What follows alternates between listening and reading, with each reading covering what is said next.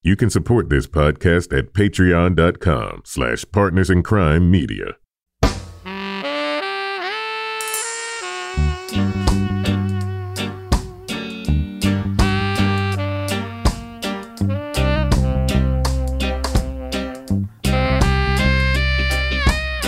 I'm Rebecca Lavoie, and this is Crime Writers On, the podcast about other podcasts and also about true crime, pop culture.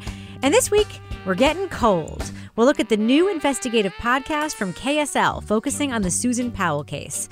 Also, as the year comes to an end, we give our recommendations for some of the other things that you should watch, read, or listen to, some of which we did not discuss on this program.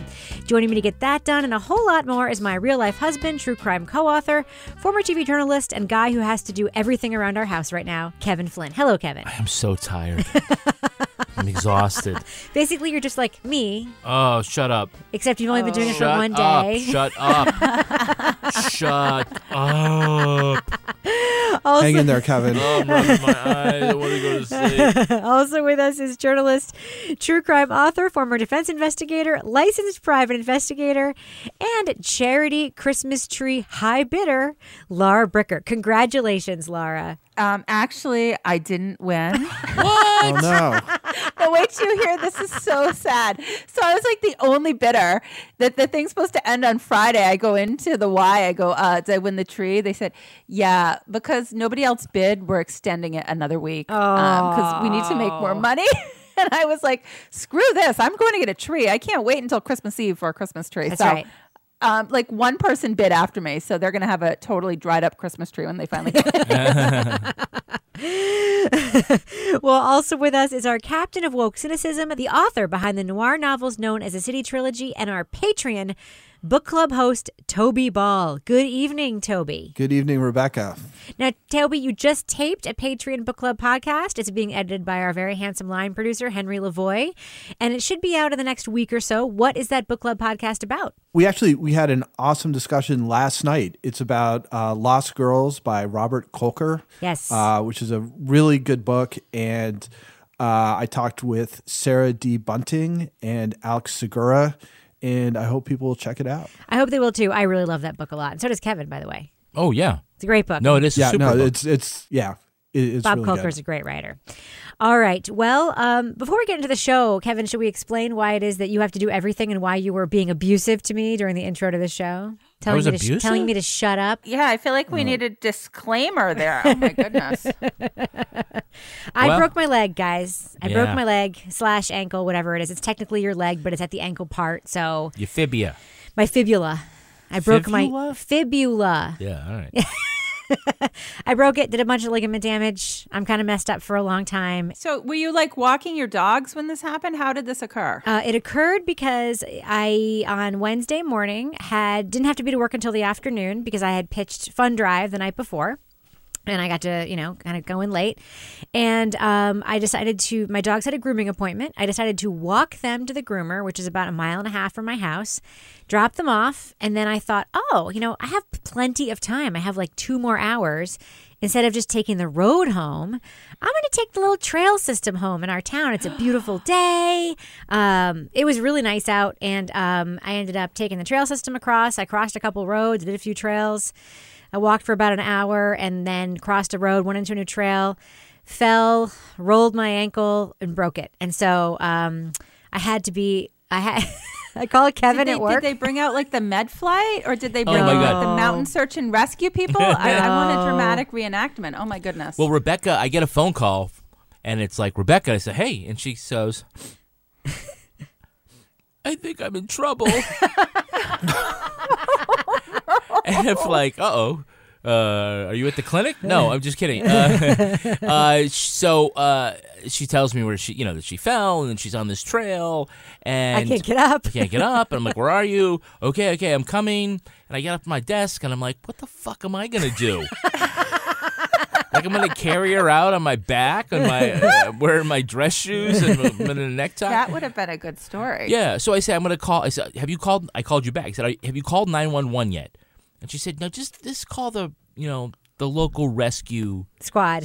I'm like, that's literally what's called, the rescue squad. I'm going to dial 9. I'm going to look up 7 digits instead of calling 911. I said, you just shut up and sit there. No, I didn't say that. And I was like, I'm just gonna do it. So I called 911 and told them where to find you. And so by the time I got to the woods, to the trailhead, fire was there, police were there, Rescue squad. They were all out the ambulance, just waiting for searching for me in the woods. Yeah. I was very easy to find. Cadaver dogs. I was only like Not yet. I had just crossed a road, so I was only 1,000 feet in on this particular part of the trail, and I was just lying there. And I made some phone calls. I called my job and told them I wasn't going to be in that day. I called Gabe Roth at Slate to tell him I couldn't record the Slate podcast that day. Why not? He's like, I'm lying in the. I was like, well, I'm lying in the woods waiting for the ambulance to come and carry me away to the hospital.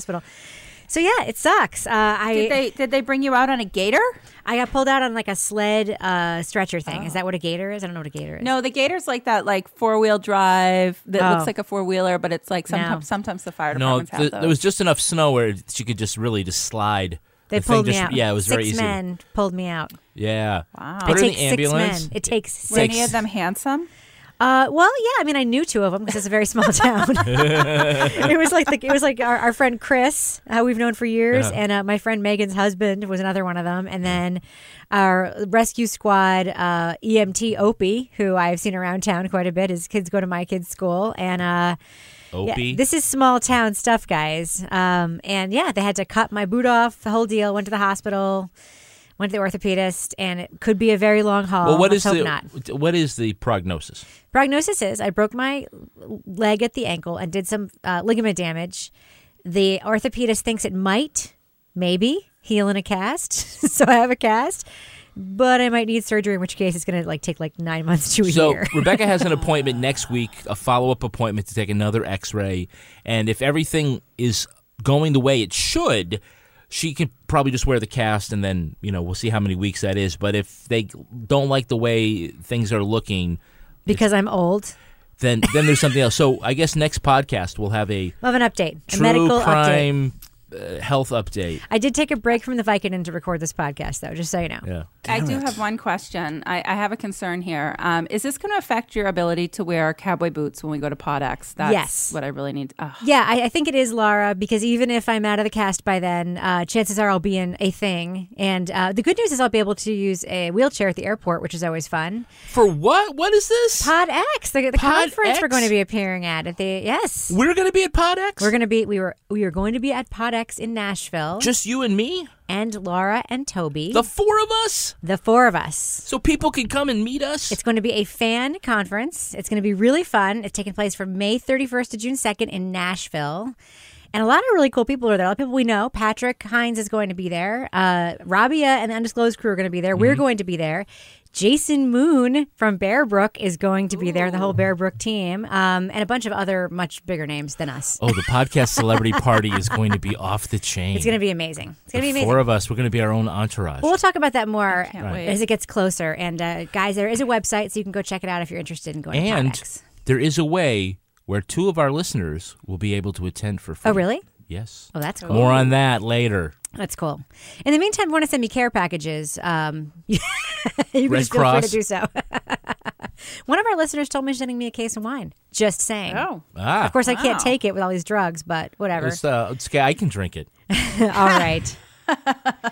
Well, Kevin, can you please read this for me? Let's start the show, shall we? True Crime Podcast Update. Curtis Flowers' lawyers have filed a new motion recently in his case. Of course, the Curtis Flowers case was the case featured in the excellent podcast, many say the best of the year, In the Dark Season 2. Laura, can you fill us in on what's going on in this motion? Yeah, this is exciting because Doug Evans, who's like the subject of much of my ire in my rage world. So Curtis Flowers' attorneys also want to, they want to speak to Doug Evans. So they're asking a judge to grant them a deposition with him. Specifically, they want to ask him about his interactions with Odell Cookie Hallman, who is the now discredited jailhouse informant. Cookie crumbled. Yeah, the cookie crumbled. He's the one that Madeline spoke with, who talked about what he said and why he said it. And, his testimony, is credited with helping put Curtis Flowers on death row for the murders of 4 people in the Tardy furniture store. So Curtis's attorneys call the state's theory of the case, this is my favorite, a, quote, fantasy that the prosecution concocted and brought to life by manipulating witnesses. They also talked about reporting by In the Dark and the In the Dark team as evidence that Doug Evans has withheld information that could have been favorable to Flowers. And they're asking the judge to have Evans turn over any documents that he has not turned over before. Now, he, of course, is claiming that he's turned everything over. He's also declined to comment. But I am super excited for this because I can't wait to see what happens. How much would you pay to be the fly on the wall during that deposition, Laura Bricker? I might just go fly down there. I don't know. I mean, You don't have to pay anything. They're going to videotape. yeah, I can't wait. I can't wait to hear what happens. Toby, what would be the first question you would ask Doug Evans if he were compelled to talk to you under order of the court? Not to put me on the spot. What would be my first question? Mm-hmm. I don't know. I think sort of like a sort of general dude, what the fuck? Yeah, that's Why are exactly. you such a racist? Ugh. The fuck, man. All right. Well, moving on. Let's get to our first review of the evening, shall we? Let's do it. We'll start with a new podcast about the 2009 Susan Powell case. Cold from KSL Radio explores Susan's disappearance and the subsequent murder-suicide of her husband and children. Spoiler alert, right? Although I guess it was 2009. They tell you right off top. That's true. Yeah. Using recovered computer files and other investigative documents, host Dave Cawley provides an in-their-own-words look at the Powell family. Josh is mean to me, but only because I was mean to him, and then he was mean back to me, so I was mean to him more. And now he's being mean to me again. But I still love him, even though he won't kiss me. The voice you're hearing now belongs to Susan. She recorded that while dating Josh way back at the start of 2001, when she was 19. Maybe he'll deserve and earn and actually get his Valentine's Day gift. Maybe. Cold tells the family's tragic tale with a mix of audio and video recordings, family interviews, and actor portrayals of the Powells themselves. Now, we are going to be talking about plot points for Cold, so if you want to remain spoiler-free, jump to the time code listed in the show notes for our thumbs up or thumbs down review. Now, this podcast starts kind of in an interesting place. You know, whether or not you think you know about Josh Powell and the Susan Powell case, the court records and documents that the podcast producers have obtained really dig up a lot more background on Josh, on his family, on sort of a lot of the backstory here. Now, the story starts with Josh and his father, Stephen Powell, when Josh was a child and his growing up. Stephen, of course, becomes a character in the story again later in the course of the crime. But there's this idea, Kevin, of this multi-generational pattern of manipulation, narcissism, cruelty. Do you think that Josh Powell inherited this from his dad or learned it from him? Or do you think he's just super fucked up? What's your opinion on that? Can the answer be both? Yeah? I mean, he obviously grew up in a weird household. You know, what is this with the kidnapping game? Yeah. I didn't even really get His that. parents' divorce was traumatic, and they would pretend that they were kidnapping the kids or something. It was very strange. Yeah, there's that. And I would just say that it seems like, you know, from the portrait of Josh that we get through at least the first two episodes, that, you know, whether or not his dad had anything to do with it is probably beside the point. He is a weird dude. And, you know, that comes out. It does. We also hear an interview with his old girlfriend, Catherine, who I guess has never spoken publicly about this before, a pre-Susan Powell girlfriend. And Josh, man, sounds like an awesome boyfriend.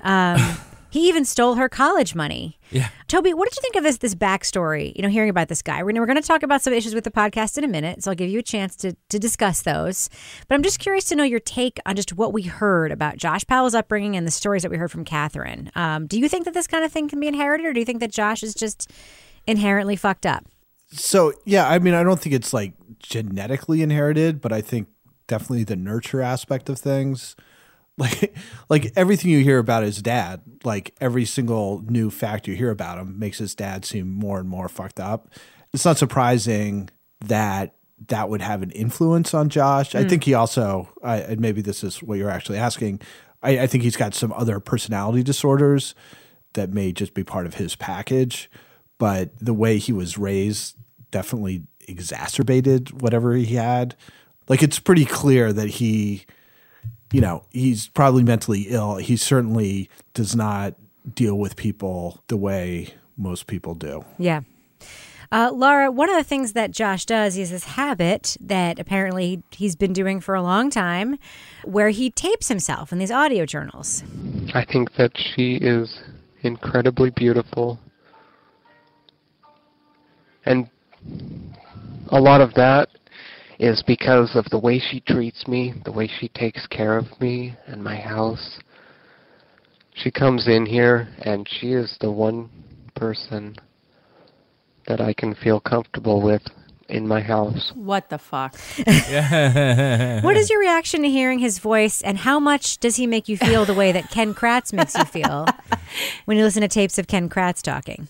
It's actually worse than Ken Kratz, because when I was first listening to it, I didn't even think these were real recordings. And I'm like, wait, this is actually him? I mean, like, who, first of all, records themselves like this? I mean, I can't. Do you guys know anyone who just makes these bizarro little creepy audio recordings? And then just the whiny, sort of sniveling nature of his voice. I was driving when I was listening to this, and I was just like, I hate you, I hate you, I hate you, as I was like driving down the road, because he was just so obnoxious. Just listening to how he was when he was like, I was dating this other girl, but I didn't really find it very ladylike when she was drinking alcohol and dancing or whatever the hell. I was just like, oh my God. But just the whole, like, his delivery, I wanted to smack him. I don't know. Did anyone else have that reaction, or have I really just embraced the rage too much? No, he's pretty creepy and gross. Yeah. I mean, there's something to me that's really creepily narcissistic about the person who believes that they are important enough that everything they're doing needs to be recorded for posterity. You mean like us and our podcast? No, I mean like if you made me scan and transcribe all of your handwritten Post-it notes because they're so important that they need to be like kept for all posterity. Yeah. But this was by Thomas Jefferson did that. Yeah. But he had a reason to. Because he was a founding father. Yeah. People would actually like read his stuff later. I'm better than most of the people I know. Not conceited. It's just a fact. That's one of the things he said, for real. I mean, he also had the whole thing. We heard a lot of his contemporaneous recordings after he met Susan. After he did all this sister jumping between sister to sister to sister to sister, and then he met Susan. Yeah. And he's like, I love resting with her sweet body next to mine. I love the way it feels. She is soft, but she's not fat. Her body is soft in the right spots and more toned and hard in the right spots.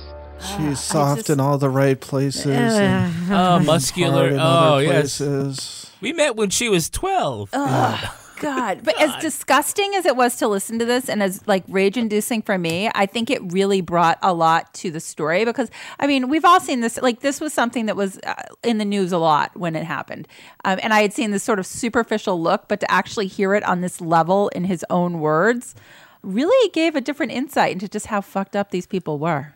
I'd never heard of this. Oh, Really? You've never heard of this God, case? It was all over like the nightly news and stuff. This is the first time I've ever heard of it. It was happening while you were on the jury for that timber taking trial.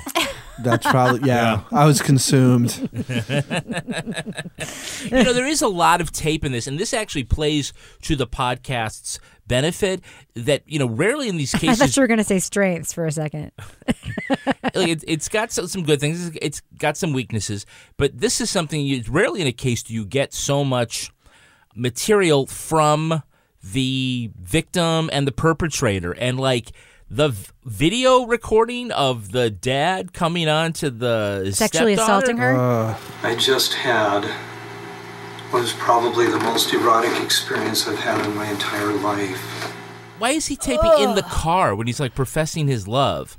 I mean, that's just weird. But it's like, Well, it was it's the amazing to camcorder. have. He was going to videotape it until he forgot that he turned it on or something. Yeah, Dad was a piece of work. Yeah.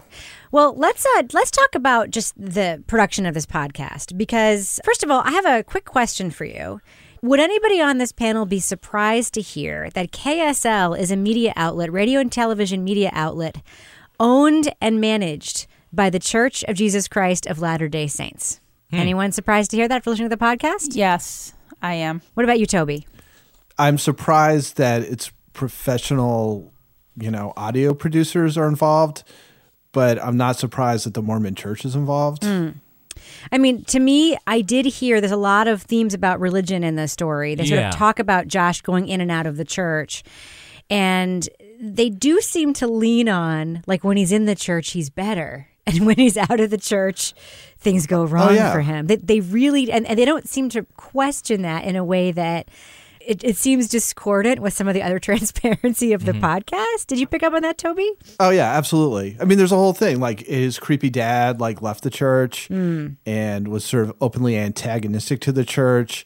Part of the way they build up, sympathy for Susan is that she's trying to maintain her religious beliefs in the face of his, hostility towards it. She wants to tithe part of her salary. She wants to go to church. Yeah. He doesn't want to go. So it's not totally like a martyrdom story, but they do. There is that aspect of like a religious person under persecution from, somebody who's strayed.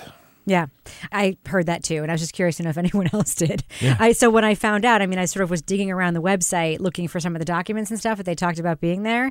And I was like, Hazel, I've never heard of this place. Like, what is this a public grade? No. Like, what is this? And I was like, oh, it all kind of clicked for me at that point.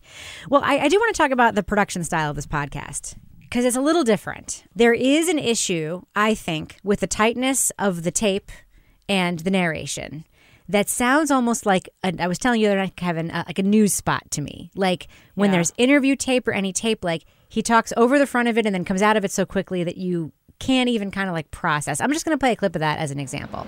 No matter how much I tried to persuade him to be like, just let me go. I'm going to come back. He was like, no. In March of 1999, Catherine decided to take a trip home to Utah to visit a friend. Josh's school schedule prevented him from joining. It was when I got away, from him, and I didn't realize how much. Kevin, what do you think of the production style of this podcast? Not just that tape issue, but sort of the way that it is written, presented, and all that stuff. Well, I think I have other observations about that. That is sort of a very commercial news radio kind of style. I don't necessarily think that's bad. It's different from the podcast style, which sort of is a descendant of public radio, which is a little more stretched out. The upside is they do have an awful lot of tape, but I think that there is so much detail. There is so much to it that it's almost too much. I think, what they have here is the makings of a great true crime book. Because the detail level is there, and, we went through thousands of files. So Dave spent a lot of time nurturing the material and his research, and like many authors, and me included, he has fallen in love with the research, and everything has to be in there. It could be a much tighter story, and it could be, you don't have to talk about every job the cop that they took. Ever had. Yeah. Well, yeah, the cop. that was too long. But the thing but with it their sounded family, like a true crime book. It did, yeah. Like you could read that and it would be good, but like you keep talking about like, well, then she got this job and she started making this. I don't know. Josh found a part-time job doing web development for a trucking company called Aspen Logistics. Though he had no formal training in the field, he had taught himself enough to do the work. He dabbled in web design in his free time as well, even forming a company, Polished Marketing LLC. They got a carpet that was shag, and there was it just was like so much that it really could have been summarized. You don't need to have 5-hour-long episodes. Again, you could have 5 really great 40-minute episodes. So I think it just had like way too much of that. And lastly, as far as Dave as a reader, there's some things about it just like seemed, if I were going to give notes ahead of time, I would write this down and say, do this. And then I think about it and it says, well, he did this. I'm like, yeah, that didn't work. Trying to sound natural sometimes. Like, whoa, no, she definitely didn't want that. I can't remember how many times we did that, but I'm just like, this is insane. In effect, Josh made Catherine a prisoner. Yet she kept telling herself she was happy. She was lying to herself. Yeah, it's very jarring, and when they do use music, it seems to be like little clips in like very weird places. Like all of a sudden there's some drama. Steve worked his magic. He told Josh the insanity had started with Susan. He said she had led him on. I mean, he was only reacting to her provocations. He would do well to study a little more of Ira Glass's This American Life on how to pace and how to break things up with a little bit of music instead of it just being almost an hour-long read. And we also could talk about whether or not it makes sense to have actors reading things as characters when you also have the real people, their voices too, particularly the first episode where I was like, I couldn't tell, like, is this really the sister? I got lost into who's real and who's an actor really quickly. So I think it has too much. Yeah. What do you think, Toby? I know you also have thoughts. Yeah, well, I mean, I think Kevin summarized it pretty well as far as I'm concerned. It just seemed kind of relentless. It's like it's an hour and there's no pause. As a matter of fact, there's not even like a natural pause for a breath in between people talking. As Kevin was saying, it's cut more like, I don't know, was it pre-NPR or non-NPR stuff? And I think that's fine when it's like a 2-minute piece or a 3-minute piece that you're trying to jam it in. But when it's an hour of that, it's just like, man, there's you just don't have a chance to take anything in. It's just one thing after another. But I don't want to be the stuff they have in there. Some of the stuff is pretty. They've got some pretty amazing footage, I think, and the research that went into it, is impressive. But it just requires such consistent attention. It just seemed kind of tiring. Now, Laura, there was a lot in every one of these episodes. Each one of these episodes, I kept thinking could have been broken up into 3 different episodes, each one. it was dense. So what did you think? Were you able to listen to the podcast? Were you able to get into it? What were your feelings while you were listening to it? Well, I listened to it, but I was listening to it, I wasn't listening to 1 hour all at once because I didn't have that amount of time to so I was listening to it as I was driving, as I was waiting for my son outside his music lesson, as I was doing errands, as I was cleaning the house. But I was listening, and I was listening to the writing style, and I was listening to the amount of information and the amount of access he had. I'm thinking, this sounds like a true crime book. I'm not sure why it's a podcast. I felt like maybe this was the wrong medium for it. Of course, there's already been a true crime book about this case. So I don't know, I haven't read that book. I don't know if it had this level of detail, but I just felt like the level of detail and the level of information was just so overwhelming that you didn't really have time to take it all in because it was a lot. Yeah. But the thing that was unfortunate about that is there was a lot of good information and there was a lot of really interesting information. But the way that it was told in these huge hour-long blocks, I don't know if that was the best delivery of the information. Yeah, all the important stuff got the same attention as all the non-important stuff. Exactly. And so it was hard to kind of get some context on what was really important to the case and to the overall story. Right. There was also such a linear telling of this story. I think some of the most interesting tape in the whole podcast is Susan Powell herself walking through her house, making an inventory of her possessions because she believes something bad is going to happen to her. So she's literally writing a will and taking a video inventory of her possessions, and we hear her voice. This is me, July 29th, 2008. It is 12:33 Mountain Time. Covering all my bases, making sure that if something happens to me or my family or all of us, that our assets are documented. Hope everything works out and we're all happy and live happily ever after as much as that's possible. That is buried near the end of an episode, episode 3. It's an hour long. And I'm like, why wasn't that the sound we hear right at the beginning of the podcast? Let us hear this victim. Let us, connect with her as a real person. That's sort of starting in the action and then going back. Because starting at the beginning, there was a lot and everything got that treatment. That's exactly right. And the cop story, to me, was the most glaring example because Dave finally has this really interesting character he's interviewing and talking to that is great on radio. This guy's a good talker. He's interesting. He was the investigating officer. But then we have to hear about all of his attempts to apply to this police department. He applied to this police. We heard about every single one of them and why. and why he was going to try again Yeah. and why he didn't try again. I was listening to that part of the podcast while I was waiting in the waiting room of my eye doctor. And I was like, I'm not sure which one of these two activities is more boring. Waiting in the waiting room with the eye doctor or listening to all this cop's attempts to get this stupid job, which we know he got because we already heard he was the investigating officer of this case. Yeah. Anyway. If it was a book, you just skim through that part. Exactly. But you can't do it. Exactly. It reminds me of all the research you did about, Sheila LaBar and what songs the DJ was playing when she was in the bar waiting to meet her first victim, and how the editor was like, yeah, nobody cares, Kevin. Nobody cares. You didn't say that. It was very good. I think it's interesting. I thought I was pretty proud of the fact that I knew she had a Southern Comfort Manhattan. Yeah, I at the would have bar. been. That's just how Dave Crawley feels when he learns about all the jobs the cop tried to get. I think my favorite line of the whole podcast which was the one where they were finally interviewing him? Was that 4 or 5? Anyway, where he's like, well, I've changed my mind. I've talked to my lawyers. And they go, who are your lawyers? And it was like 1-800 prepaid legal or something. I know. Okay, I know. Josh. And this is what the problem with this show is, that this case is a sad and horrible, horrible case. And we're laughing at these details because the way it was put together was just so clinical, like boom, boom, boom, boom, boom. Like you're not set up to feel anything because you've just been exercising your ears listening, I don't know. I'm laughing at that detail because it's kind of ridiculous. Yeah, it is.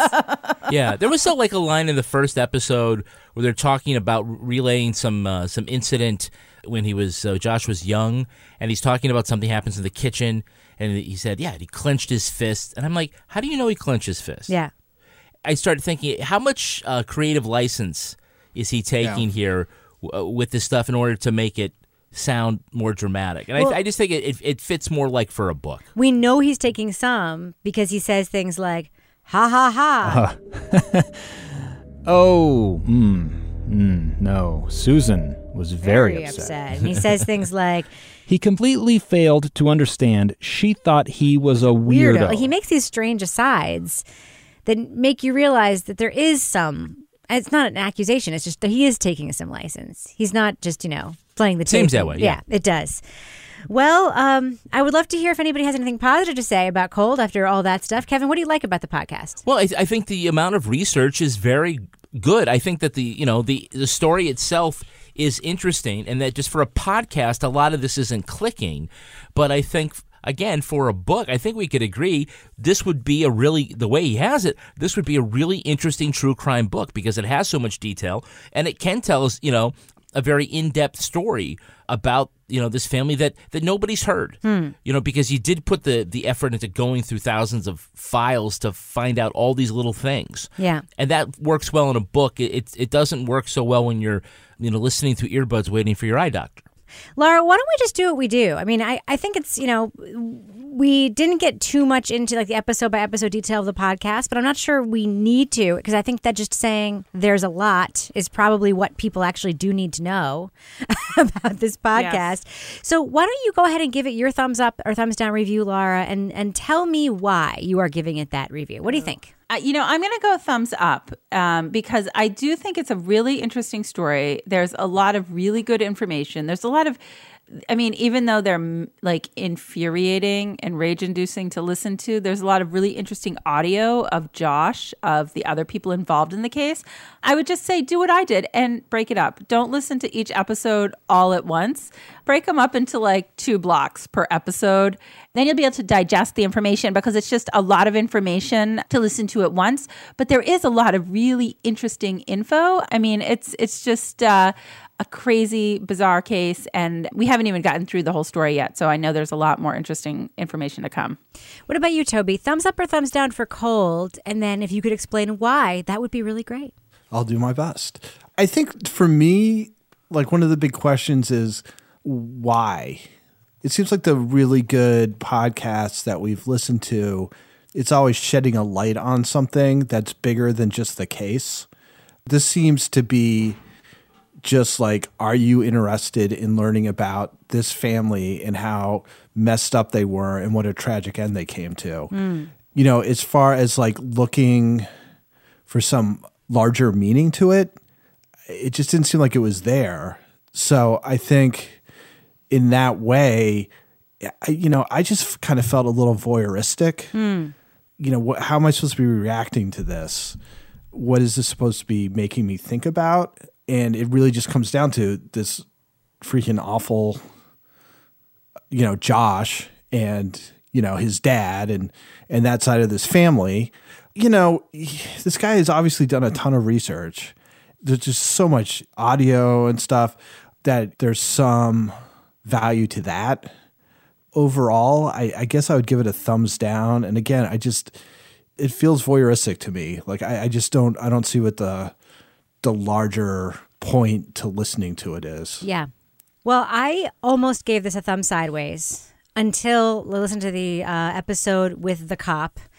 Even though there was some of the strongest material in that episode, the way that it was done just so highlighted everything I hated about the podcast that my thumb sideways turned into a flat thumbs down. There are just a lot of problems. And it's not me being like is this produced well enough? Is it important? My question is, why is this important? It, kind of along the lines of what you said, Toby, there's no central question here.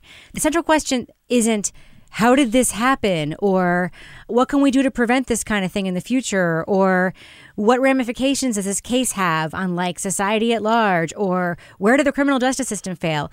It really is just what happened. That's all that it is. And Kevin, when you say it would make a great true crime book, I think it would make a super shitty true crime book because it's literally just that. It's just, here's what happened. There's nothing more there. I mean, it's the opposite of Bob Kolker's Lost Girls, which is about something a lot more. And I'm not saying the story isn't interesting and important. I just think the way that it's being told without a central question, aside from all the other problems we've talked about, does it a huge disservice. So I'm giving it a thumbs down. What about you, Kevin? I can't give it a thumbs down because I admire the journalism too much. So much time went into it, pulled out a lot of stuff, things that people hadn't heard before. It is not a perfect podcast, and I think we've talked about it, and it's hard to listen to. So I would just say, I think it's okay for you to listen to if you understand what we've been telling you. On 1.5 speed, though, right? That's how you listen to it? Yeah, 1.5 speed is pretty good. You get through it a lot faster. The stuff comes at you way faster, though. You got to pay attention. But I think we've all done a good job of sort of explaining what this is when you're getting into it. If you think that you still would want to listen to this and you think you'd still be intrigued by it, then go ahead. But you might be turned off because it is, as Toby said, relentless. But I am ultimately going to say thumbs up. And if you don't want to be left out in the cold, yes, you want to get your subscription to Le Tote. Yes, you do. One of the most challenging aspects of shopping online is you have to buy something without ever trying it on. That's right. Right. So that's why 40 to 70% of women's clothes that are bought online go back. Really? Yeah.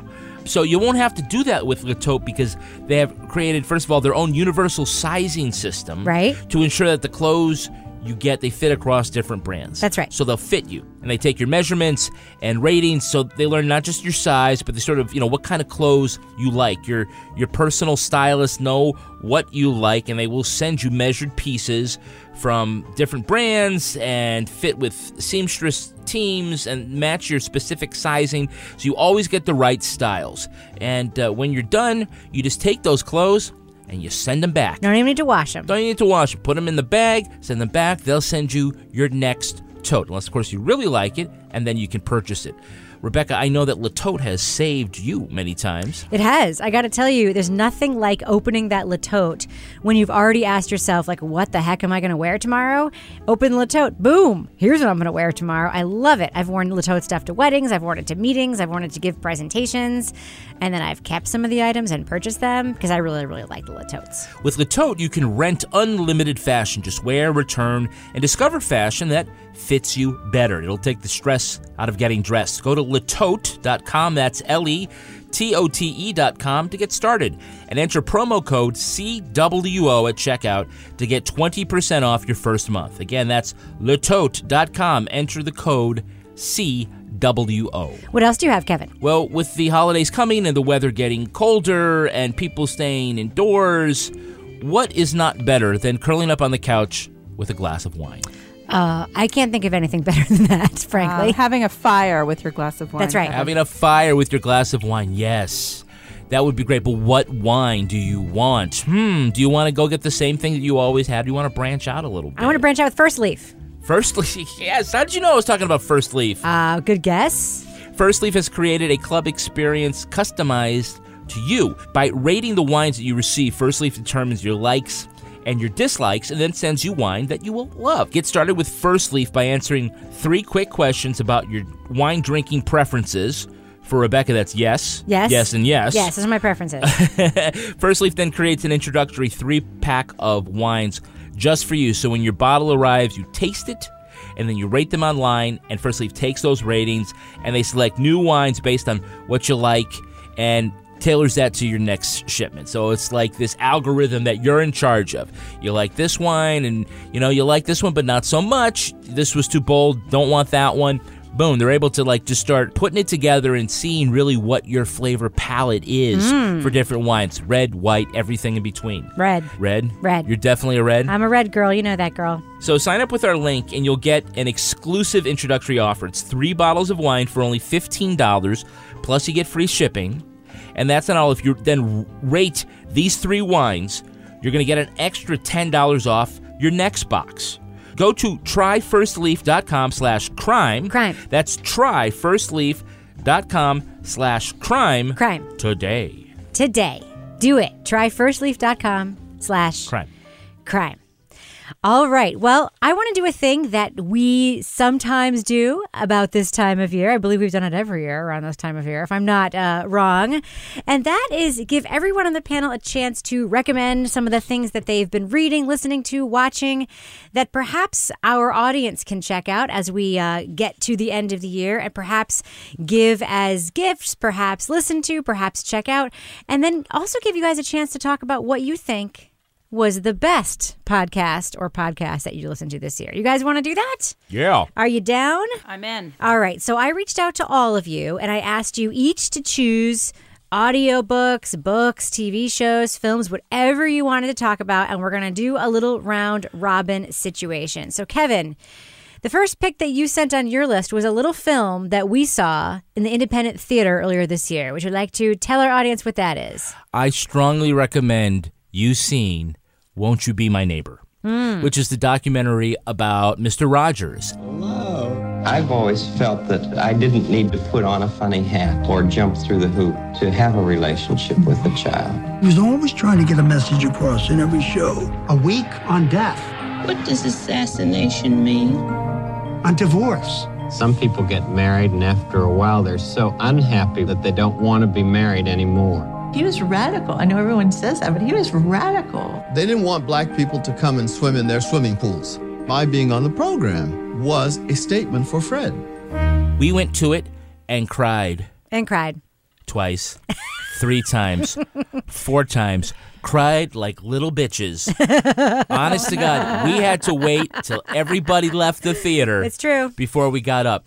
And cried not because it's sad, but because it is sweet in a way that is nothing like this is sweet. And of course, if you're like us and you grew up in this area, you grew up watching Mr. Rogers, it just touches your heart so much. Gives you the feels. Gives you the feels. I know that Tom Hanks is doing a biopic about Mr. Rogers, and no offense to Tom Hanks, I don't see how it could be better than this movie. So I'd say find out where it is, get in your car, drive 100 miles to that art house theater to watch it, or I think it's going to be available streaming or on demand very soon. So that's definitely what you want to watch. Watch Won't You Be My Neighbor. All right, Toby, I'm going to come to you. What is the first pick from your list that you would like our listeners to know about? I assembled my list in no real order, but since number one is, I don't think I recommended this before, is a very short book. It's almost a novella called Fever Dream by Samantha Schweblin.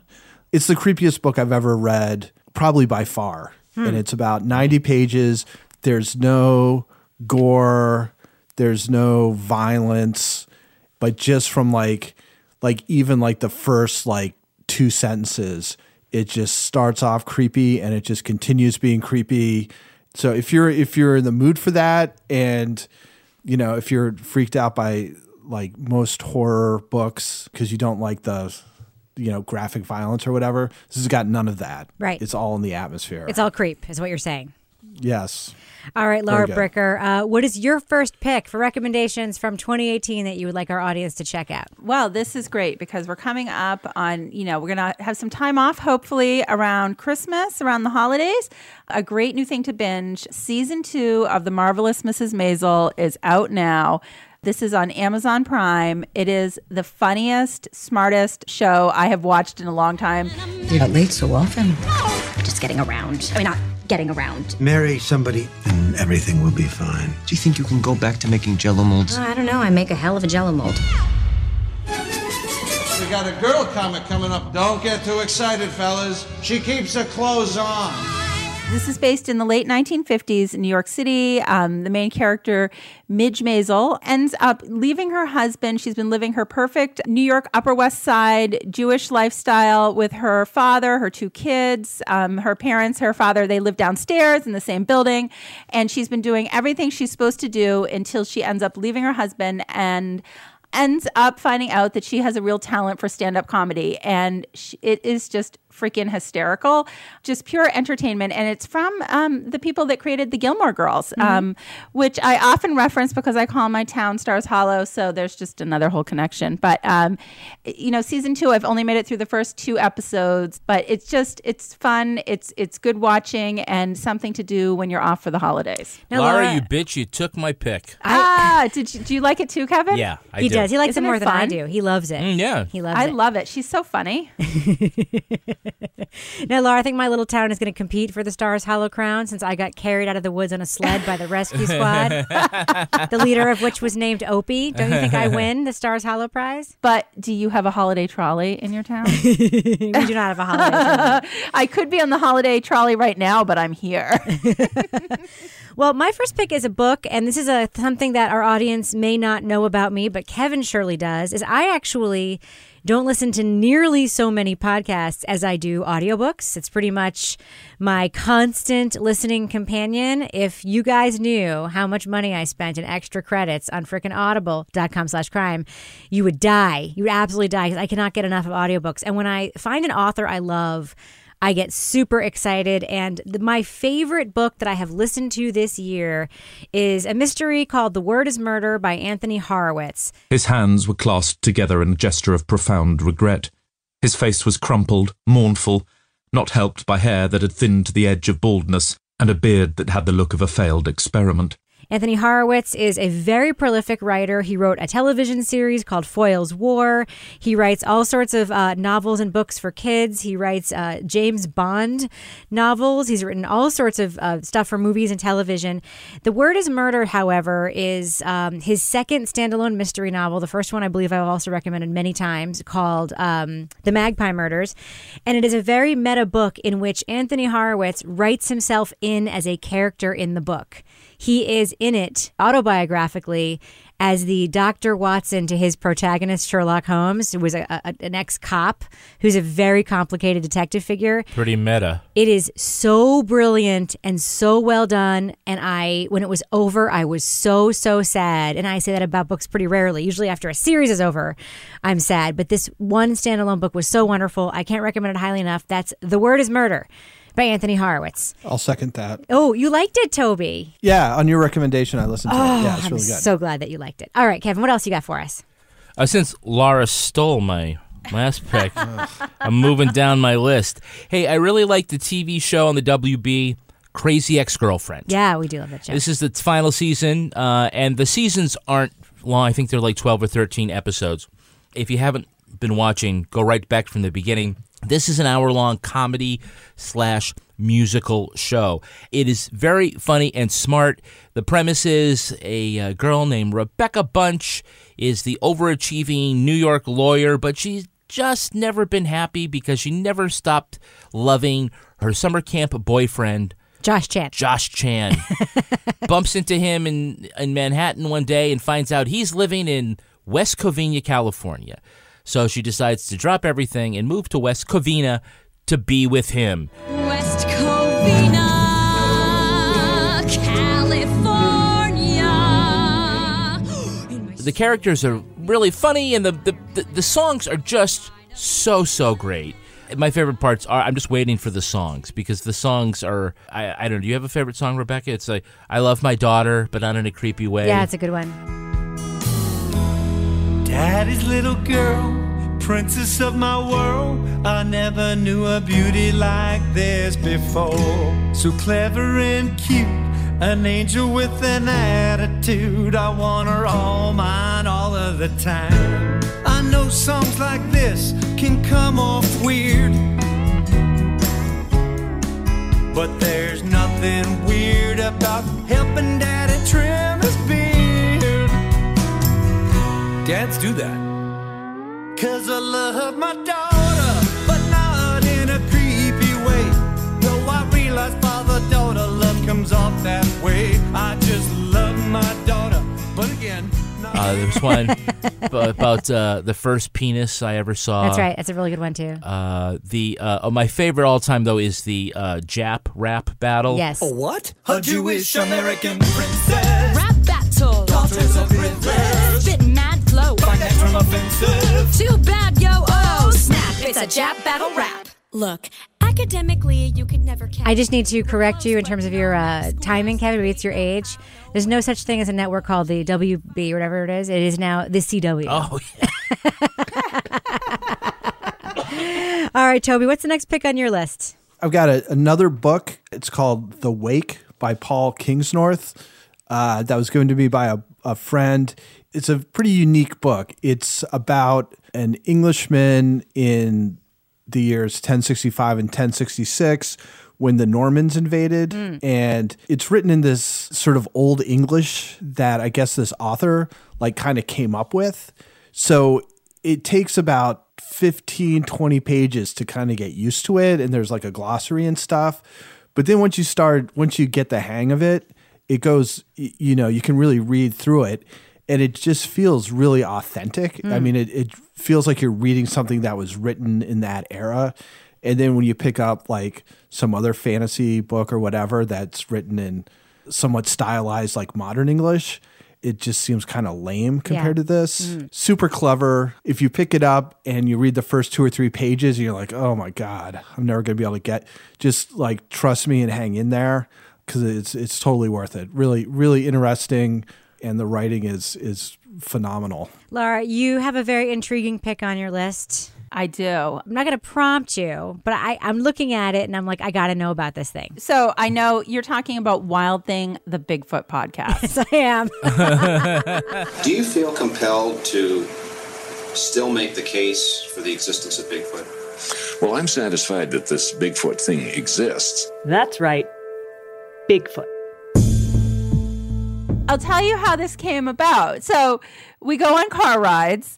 Sometimes in the morning on the way to school, I find myself scrambling to listen to something that we're reviewing, and we're listening. And it's crime related, and I'm like, oh, this is probably not appropriate for my 12-year-old to be listening to. When he's like, Mom, what's probation? So I was like, let's find something the whole family can enjoy on our car rides. And a few years ago, my son was obsessed with Bigfoot. At one point, that show Finding Bigfoot was filming somewhere in New Hampshire. Yep. We tried to get tickets, didn't get them. So I see this podcast called Wild Thing, and it says a new podcast about our collective fascination with Bigfoot. Collective. I'm fascinated even more now because I've heard about the Bigfoot nests. Okay. Okay. So the narrator is a woman, Laura Krantz, and she's a public radio editor and producer. And she ends up doing this podcast because she finds out this relative of hers, like great Uncle Grover or something, was like the preeminent Bigfoot scientist person and she's like, oh my God. So she has this connection. Sounds like to the Toby Bigfoot. would love this. I've listened to some of it. Really? So she's got this connection to the Bigfoot world. There is something about this fascination of, is it real or is it not real? And she really gets into that when she's talking to people that are believers and non-believers. We listened to a little bit of it in the car today, and I was like, hey, they're going to have a special bonus episode with the guy who's the half of that famous film from 1967, the Patterson-Gimlin film. Yes. And so Bob Gimlin, you know, the famous half of that is interviewed. And my son's like, yeah, it's already fake. It's been proven. I'm like, don't be so sure about that. Huh. So it's just interesting. And it's something that if you're going on a car ride over the holidays with your family and you don't want to like traumatize your kids for the rest of your life listening to a crime podcast, you can traumatize them listening to Bigfoot and they won't sleep at night. But it's really interesting. They have found hobbits. This is what I heard today. They have found little hobbit skeletons. I swear to God, Toby, hobbits are real. So listen to the podcast and you can learn all about it. Wild Thing, the podcast about Bigfoot. I may skip my audiobook listening and switch over. You've sold me, Lara Bricker. My next pick. Oh, what should I pick for my list? What should I pick? I'm going to go with a series of books that I discovered fairly recently by a very unsuccessful author named Robert Galbraith, who is actually very successful author, J.K. Rowling. I like their books. Yes, Robert Galbraith is the pen name of J.K. Rowling. She wrote a series of mysteries, the CB Strike, procedural mysteries. Cormoran Strike is the detective in those books, his spunky partner, Robin. It is a really, really fun thing to read or listen to. These books are beautifully written. I never read the Harry Potter books, but I know a lot of people love them.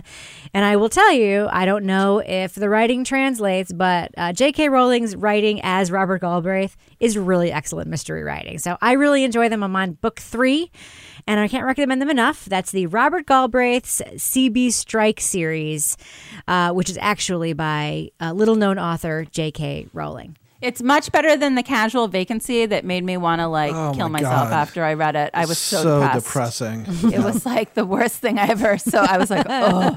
So I like those ones. So That's exactly what Rebecca. a Hufflepuff would say.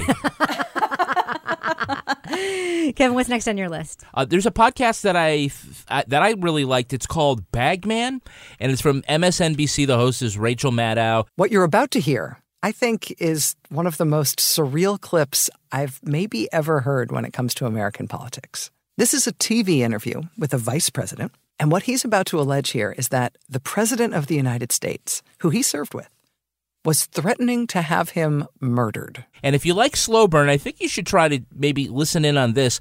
It takes a look back at the controversy around Vice President Spiro Agnew and how he was forced from office in very much this kind of slow burn style. Although, unlike with what Leon Neyfakh does, they sort of don't tell like different stories about different people surrounding the controversy.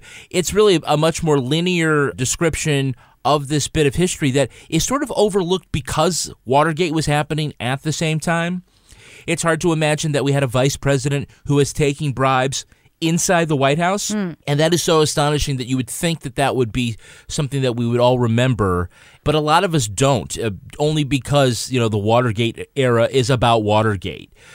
So I think that Rachel Maddow does. She already, if you watch her show, she has a unique storytelling style. And when you just listen to her doing a podcast, you realize, oh, that's what her style is. It's very much like a podcast. So she slips right into this role very well. And I thought that the story was pretty well told. It's not slow burn. It's not. Because the style is different. But if you got your dose of history from slow burn in a way that you enjoyed, I think you might also like Bagman. I think it's worth checking out. Just be prepared to turn your volume up and down a lot because the levels are all over the place. Yeah, okay. I'm going to give it it's why it's not the best podcast of the year. It's NBC. Somebody could figure out how to balance the volume. One thing's like this, and one thing's like this. And it was like, what the hell? That is the one flaw of it. That made me crazy. But yeah, it's pretty good. All right, Toby, what else do you have on your list? So there's a podcast from Rebecca's buddies at Slate called Decoder Ring. And I listened to one episode called the Incunabula Papers. By the late 80s, they had developed a device called the Egg to explore something called cognitive chaos. It was a kind of modified sensory deprivation chamber. They were hoping it would help them experience the point at which a wave becomes a particle. But during a test of the Egg, with a young man inside of it, the whole thing just disappeared. 7 minutes later, it came back, and the young man, who was still inside, still alive, told them what had happened. He had dived down to the quantum level and followed a wave all the way into an alternate dimension, into another version of Earth. And I'm kind of a sucker for these, like, it's kind of a hoax, but it's sort of one of those things where the internet kind of takes hold of it and it just grows and grows into like more of a thing and actually, manifests itself like in reality in some ways. It's a very interesting story. It was well told. I plan to listen to more of Dakota Ring, but that's the only episode I've listened to. But I recommend it highly. It reminded me a little bit of that weird podcast about a year ago about the video game machine. Oh, yeah. Oh, the Polybius conspiracy. That's right, yes. It's reminiscent of that.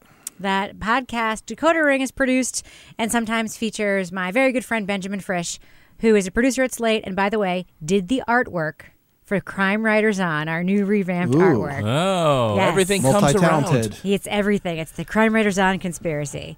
Laura, what else do you have on your list? I have another. So I'm all about, I think I'm in my year end. I want to be entertained. Jack Ryan on Amazon Prime. Oh, yeah. You do this often? Kidnapping people off the street and interrogate them. You're my first one, actually. How am I doing? Super fun thing to binge watch based on a Tom Clancy character. It's like a, thriller, kind of reminds me of all the Jason Bourne type movies. It's very fast paced. It's a really interesting story. And there's lots of what you would call location porn of all different places that he's jetting around to. He's portrayed by John Krasinski. You know what? I think it's 8 episodes. It's something that, you can watch, and everybody in the family that maybe isn't as obsessed with your true crime watching as you are, they will also probably enjoy this because Fireman Ken also watched this with me and also did enjoy it. How do you feel about Swole Jim from The Office? That's what I want to know. Because he's huge now. Did I tell you? I don't think I ever watched The Office, Rebecca. Oh. Okay. Are you serious? So The Office is hilarious. It's one of the best comedies of all time, but don't go back now. It doesn't hold up. Well, it won't hold. He doesn't hold up. I did just start watching The Big Bang Theory, which completely freaked out my son. He's like, why are you watching that? I'm like, I don't know. It's on reruns now. How do you not watch it? It's always on. It's on 100% of the time. All the time. It's like Law and Order. Well, speaking of Law and Order, my dark horse pick for this list is this season of Law and Order SVU, which is freaking bananas and awful and terrible. The government ripped this little girl out of her mother's arms. Somebody, somewhere, needs to stop this. Law & Order SVU is the best terrible show on TV, the longest lasting terrible show on TV. I love it with all of my heart. Everyone in my family enjoys watching it together. And this season of Law & Order SVU, perhaps you dropped out of SVU for a while, perhaps you're an occasional watcher. I cannot recommend enough, if you have any affiliation with this franchise and just want to watch some bananas-ass, escapist, crazy, nonsensical television, check out this season of Law & Order SVU. It is season 20, and it is topping itself for Bananasville. Right, Kevin? Yes. Not to mess with my brand. We've been thinking about just canceling the rest of the These Are Their Stories Law & Order podcast and only reviewing this season now because it is so bananas. Well, we are reviewing next week. We'll have our next episode out with Lonnie Diane Rich, where we are looking at an episode from this season. That's right. Mea culpa. The Brett Kavanaugh The one. Brett Kavanaugh episode, yes. The most poorly done version that could possibly be done of that story. But he knows in his bones, in his heart, he knows in his soul, bones. He couldn't have done it. He couldn't have been a rapist. That's right. All right. Well, I do want to ask you guys what you think the best podcast or podcast episode was of the year. But first, I know we all brought more than 3 items with us to this list. So I'm just going to go around the horn. Kevin, can you read the rest of the items on your list? And we'll make sure to include them on our website so everyone can see all of our picks. Oh, well, I got a big scratch through The Marvelous Miss Maisel. And this isn't from this year, but I was just going to say what I'm reading and really enjoying is I prefer, instead of reading bestsellers, I like going back to classics and more period pieces. I read my first Raymond Chandler book, and it was The Big Sleep. And now I'm reading all the Raymond Chandler, Philip Marlowe books. But The Big Sleep is fantastic. The writing is just incredible. And so that's what I would say. If you're looking for, an OG detective book, try that one. All right, Toby, what are the rest of the items on your list that I didn't give you a chance to expand upon? The TV series Babylon Berlin, which takes place in Weimar, Germany. I didn't watch the whole thing. I'm not sure why, but the first 4 or 5 episodes were awesome. And if I had more time or didn't sleep or something, I would watch the rest of it. Second is A Legacy of Spies by John le Carré. The sort of 70s John le Carré spy novels are like among my favorite books. And then his more recent ones I don't think have been that good. But this one sort of returns to the quality of his older stuff. And finally, a movie called The Witch, which is actually a couple years old, I think. It's a creepy movie about a family that gets kind of kicked out of like an early, 1600s New England town and sort of has to move off on their own and like the creepy stuff that happens to them. So sounds like it's too scary for me. All right, Laura Bricker, what are the other items on your list? So one of the podcasts I listened to this fall that I will say is a little bit cheesy, but it's an interesting listen. Fatal Voyage. We didn't talk about Fatal Voyage, did we? We did not. We talked about not talking about Fatal Voyage, the Natalie Wood story and her disappearance out at sea. That's an interesting listen. A recommendation that I have not gotten to from our friend Pastor Emily, Jolted from Vermont Public Radio about a school shooting that wasn't, and I've heard a lot of good feedback on that. And coming up in 2019, I was so bummed out because I saw this promoted on social media. I thought this meant the book was coming out in time for Christmas, but unfortunately not until spring. Catherine Howe, who writes some really interesting historical fiction mystery set in like the Salem, Mass area, is coming out with a sequel to the first book of hers that I read that I really liked called The Physic Book of Deliverance Dane.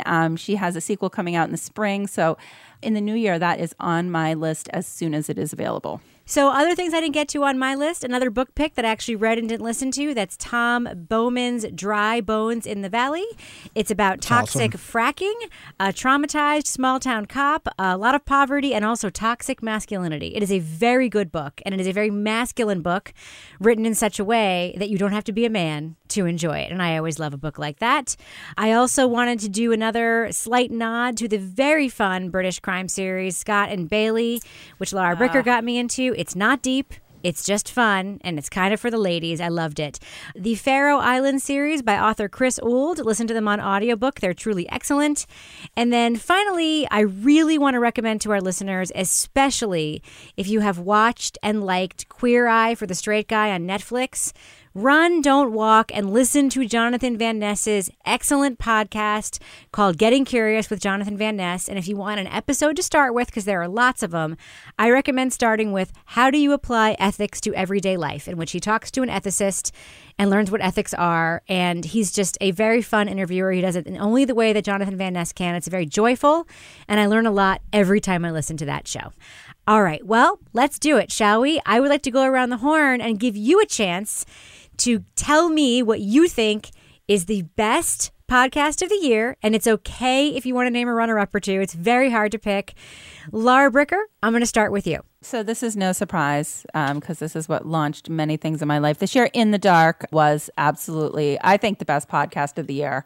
I think it might have been the best podcast we've listened to in terms of true crime podcasts that are actually resulting in some change in cases with wrongful convictions. So In the Dark is just like heads and tails above everything. But I'm going to say Bear Brook was my second favorite podcast of the year, and so much so that Fireman Ken got sick of listening to me talk about it and has actually finished the entire podcast.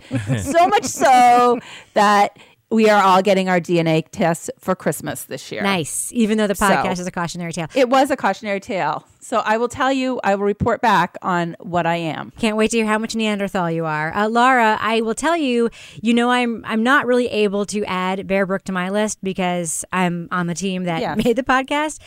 But I will give you a tip, which is that there is more to come soon. Do not unsubscribe from that podcast. Trust me. Just trust me. Well, let's just hope when I get my DNA results, maybe I'm connected to the case, Rebecca. Oh, God. Ooh, this could be so exciting. All right, Toby, what about you? What is your pick for best podcast of the year? So I'll start by saying I'm saving Bear Brook for when I have to do a bunch of driving. So I don't have anything to say about that. I thought this year was the best year in podcasting, at least as far as the stuff that we've covered. Missing and Murdered, Slow Burn, Caliphate, Bundyville, West Cork, Bikram, and Believed were all excellent podcasts that I think in any other year would be strong contenders.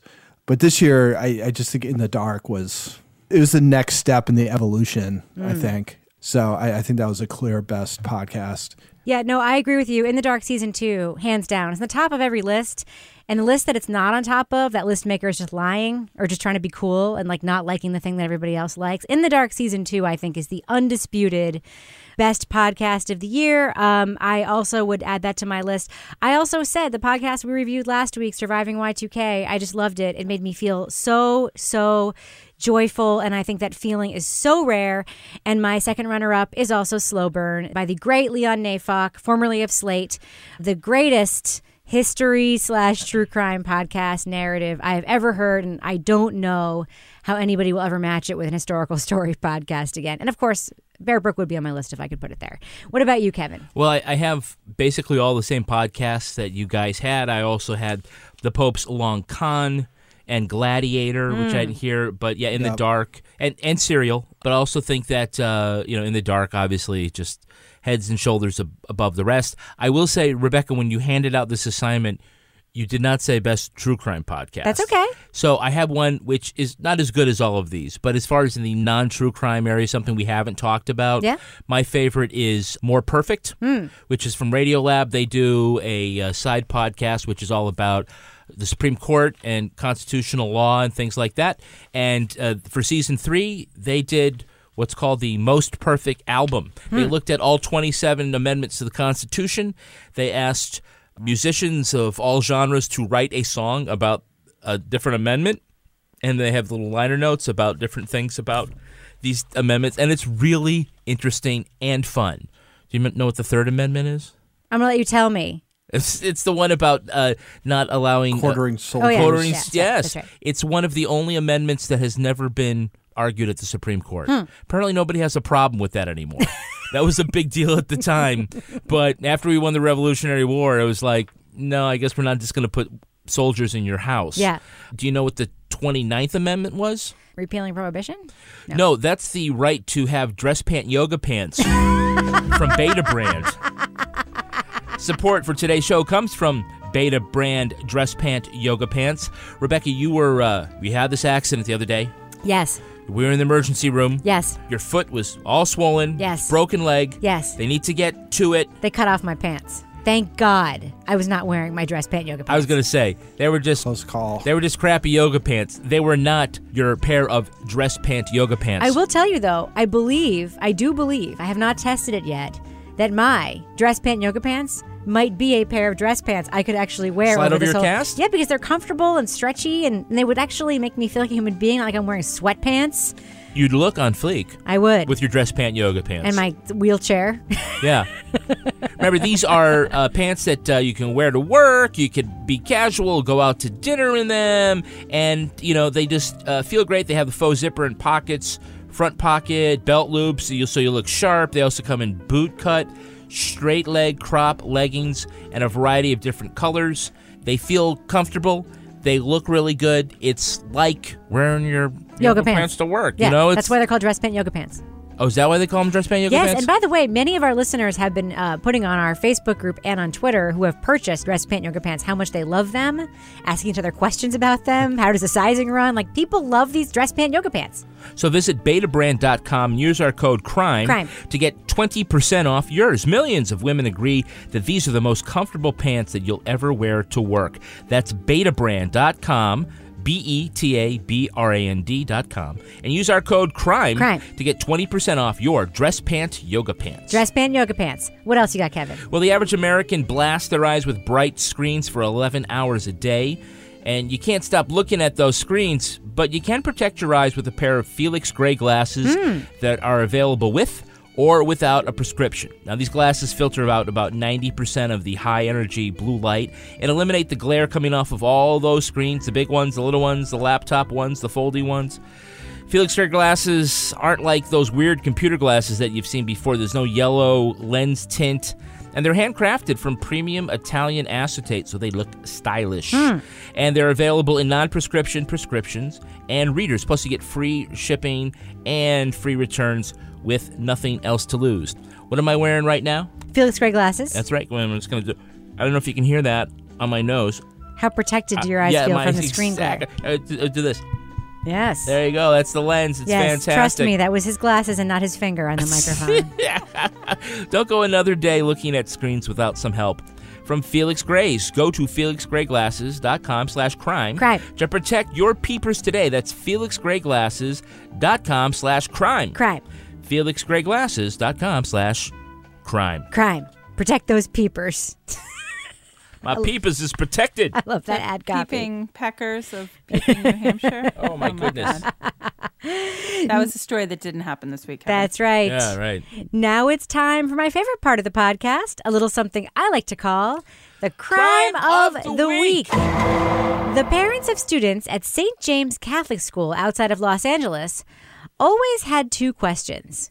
Why was there never enough money to fund needed projects? And why were two nuns always going on trips to Las Vegas? Both mysteries were solved when an audit revealed Sister Mary Margaret and Sister Lana skimmed hundreds of thousands of dollars in tuition money over the past decade. These twisted sisters then used that cash to gamble in Sin City. The nuns took a vow of poverty but claimed there was a rich uncle who was bankrolling their bad habit. They've asked for forgiveness and are promising to pay the money back, which is exactly what every gambler says when a bookie calls in their debt. So here's my question for you, panel. Laura Bricker, what else were these holy rollers up to when they took their trips to Vegas? I'm going to say they were doing some body shots with Wayne Newton, but I don't know. You know, they got in the communal wine or something. Joey Ball, what do you think these holy rollers got into in one of their many trips to Vegas? I had a habit joke I was going to make. Go ahead. I was going to say, I don't know about crimes, Rebecca, but I bet you they got into some bad habits. It didn't go over so well. Do you still want to tell that joke? I think he just did. Did he? Too I couldn't late. tell, yeah. There's nothing funnier than a joke where you tell the person what the joke is going to be. That's right.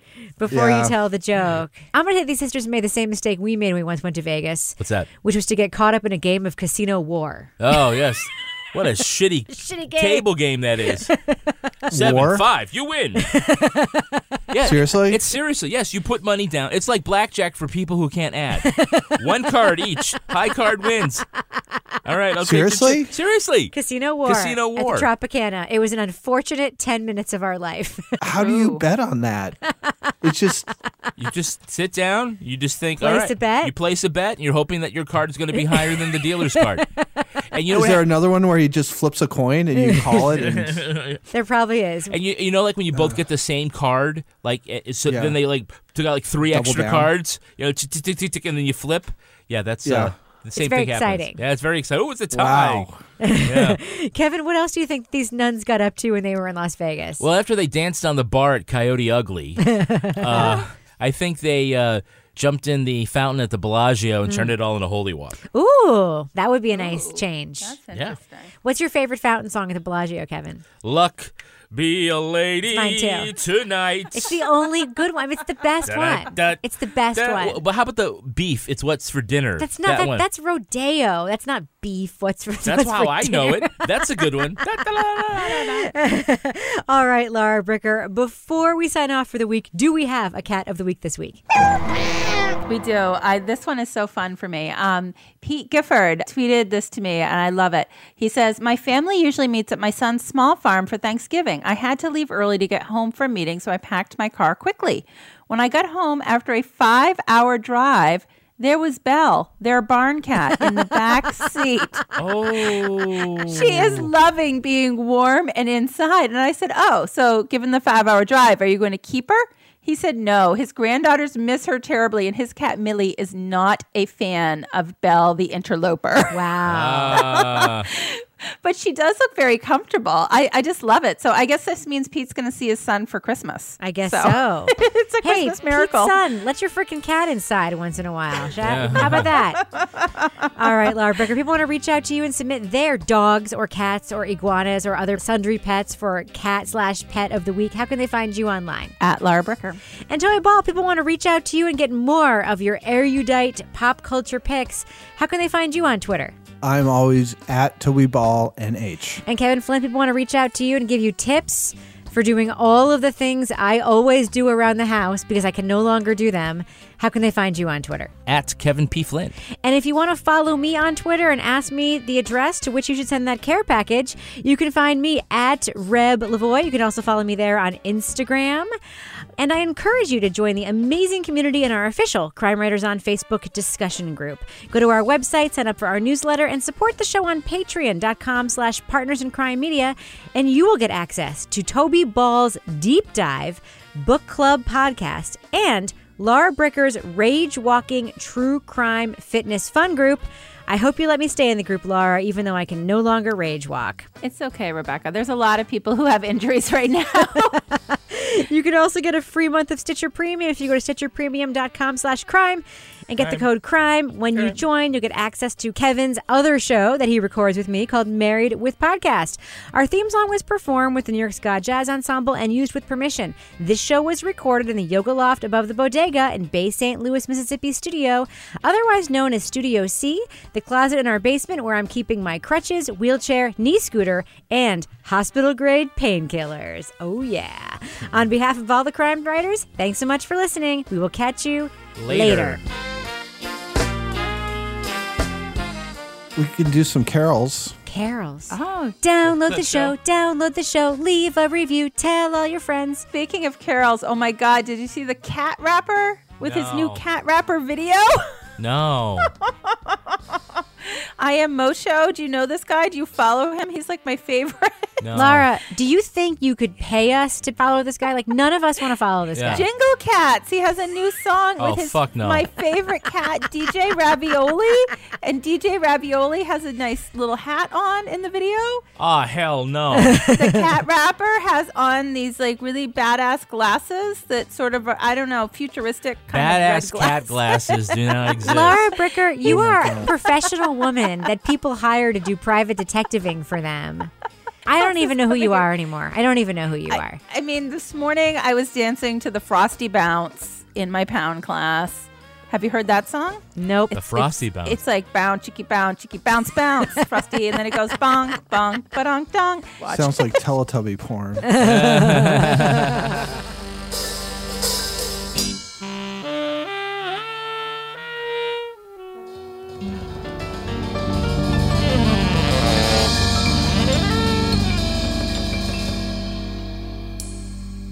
Partners in Crime Media. Having to commit to a piece without trying it on first can make online shopping tricky. Thankfully, Le Tote makes sure that you get the right styles and the right sizes delivered. Then, when you're done, just send them back. With Le Tote, you can rent unlimited fashion. Just wear, return, and discover fashion that fits you better. It'll take the stress out of getting dressed. Go to letote.com. That's LETOTE.com to get started. And enter promo code CWO at checkout to get 20% off your first month. Again, that's letote.com. Enter the code CWO.